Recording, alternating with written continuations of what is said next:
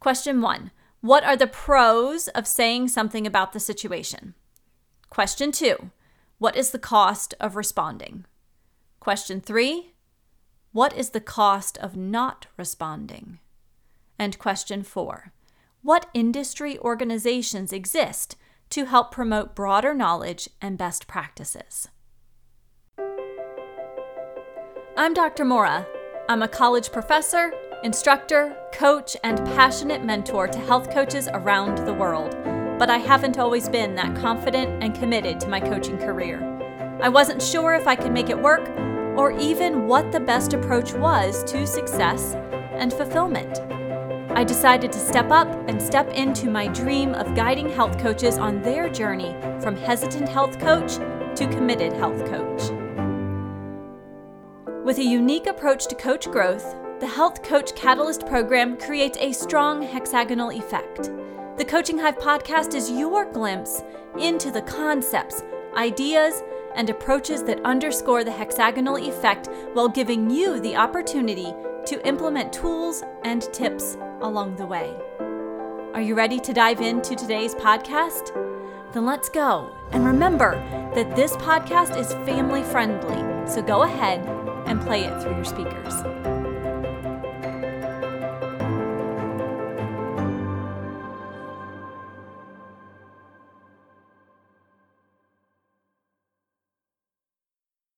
Welcome to episode 13 of the Coaching Hive podcast. As the month comes to a close, I'm feeling excitement. I know that many of you have started to take action, making a commitment to progress over perfection, and have even implemented a mindfulness practice to be more in the moment. Our world is a noisy place, and it takes intention to calm our body, mind, and spirit to be more present in the everyday and with our clients during a coaching session. And this brings me to today's topic of staying in your lane. This week, I was reading a Facebook forum, and a national board-certified health and wellness coach brought up a really good question. She asked, how do you handle a situation where someone is calling themselves a health and wellness coach, but are only selling a product and maybe aren't a certified coach? Many people chimed in with a variety of responses, from frustration that it diminishes the work we do as certified health coaches to concepts of staying in your lane. I think that this is a great place to end our mindfulness and mindset series.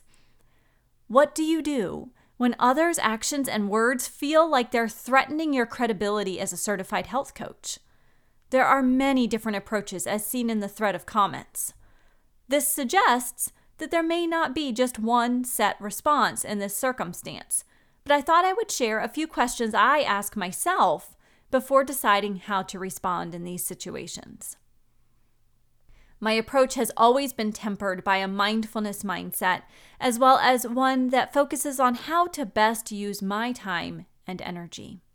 So the first thing that we need to ask ourselves is, what are the pros to saying something about the situation? Obviously, by throwing your 2 cents into the ring, you might be able to share your ideas with a few people. This may bring awareness, but unless you have a large and engaged following, your reach may be somewhat limited. Saying something does show your commitment to the industry and to protecting clients' best interests. The next step is to ask, what is the cost of responding? There are 2 parts to this question. The first one is personal. Do you find responding to these situations personally draining? Does it get you ramped up, frustrated, defeated, worried?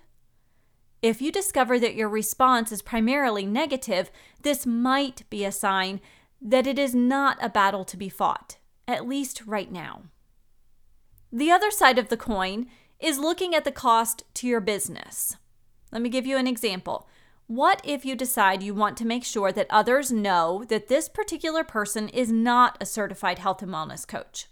While noble in protecting the field, does it actually do anything to further the field? Does this type of response do anything to further your business and credibility? Your answer might vary, but it is likely that you're thinking, no. I know in my experience that I can't change what others do, but I can control my actions, thoughts, and behaviors. So I would rather spend that 30 minutes promoting what I do offer and why I am credible than tearing someone else down. Because at the end of that 30 minutes, you haven't shared what the field is capable of. You have just shown why you shouldn't rely on this one person or group of people. The third question closely follows the second, and we need to ask ourselves, what is the cost of not responding?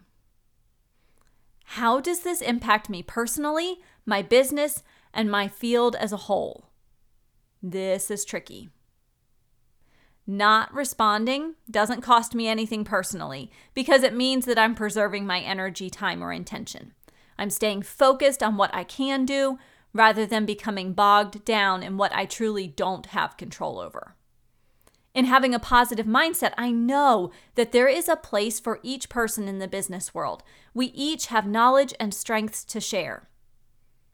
For my business and as a field, the potential cost of not responding means that some people could be hurt by the unethical or uninformed actions of someone acting as a health and wellness coach without the requisite training.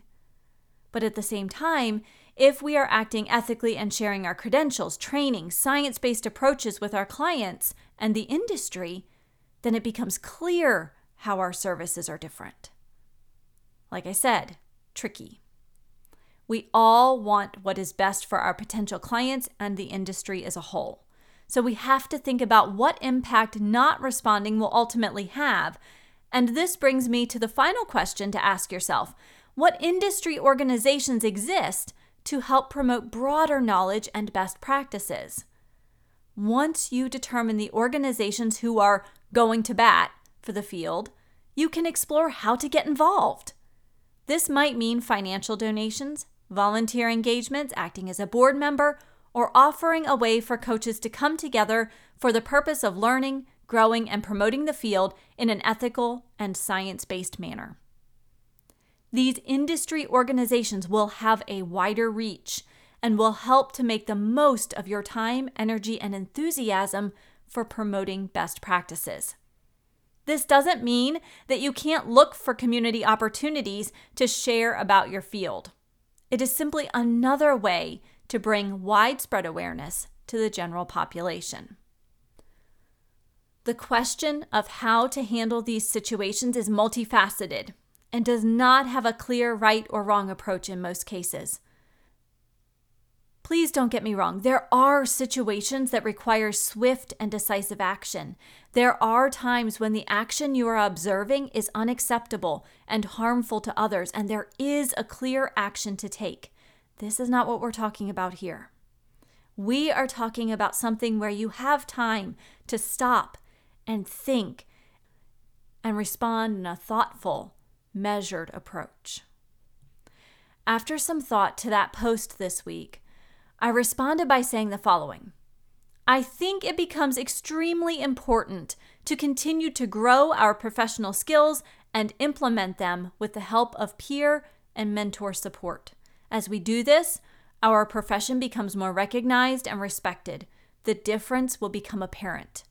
This, combined with all of the efforts of the NBHWC, will shine a light on what health and wellness coaching is and how it can be used to guide a client to their vision of well-being. By taking time to respond in a mindful manner, by looking at the situation from a variety of viewpoints, it is easier to come up with a thoughtful and meaningful response instead of one built on strong, negative emotions. This week, as you respond to conversations and posts, notice what influences your response. Is it a mindful approach, or is it a response born out of frustration? I hope this checklist of questions has been helpful as you explore your own response to situations that are frustrating. As a quick review, here are those questions again. Question 1.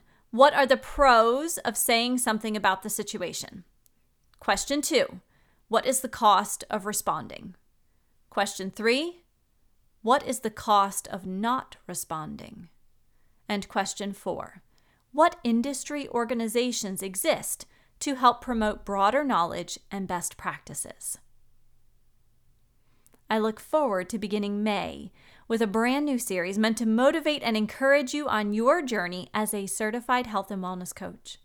I encourage you to keep in touch with your progress, and I'll see you back here next week for another episode of the Coaching Hive podcast. Thank you so much for listening.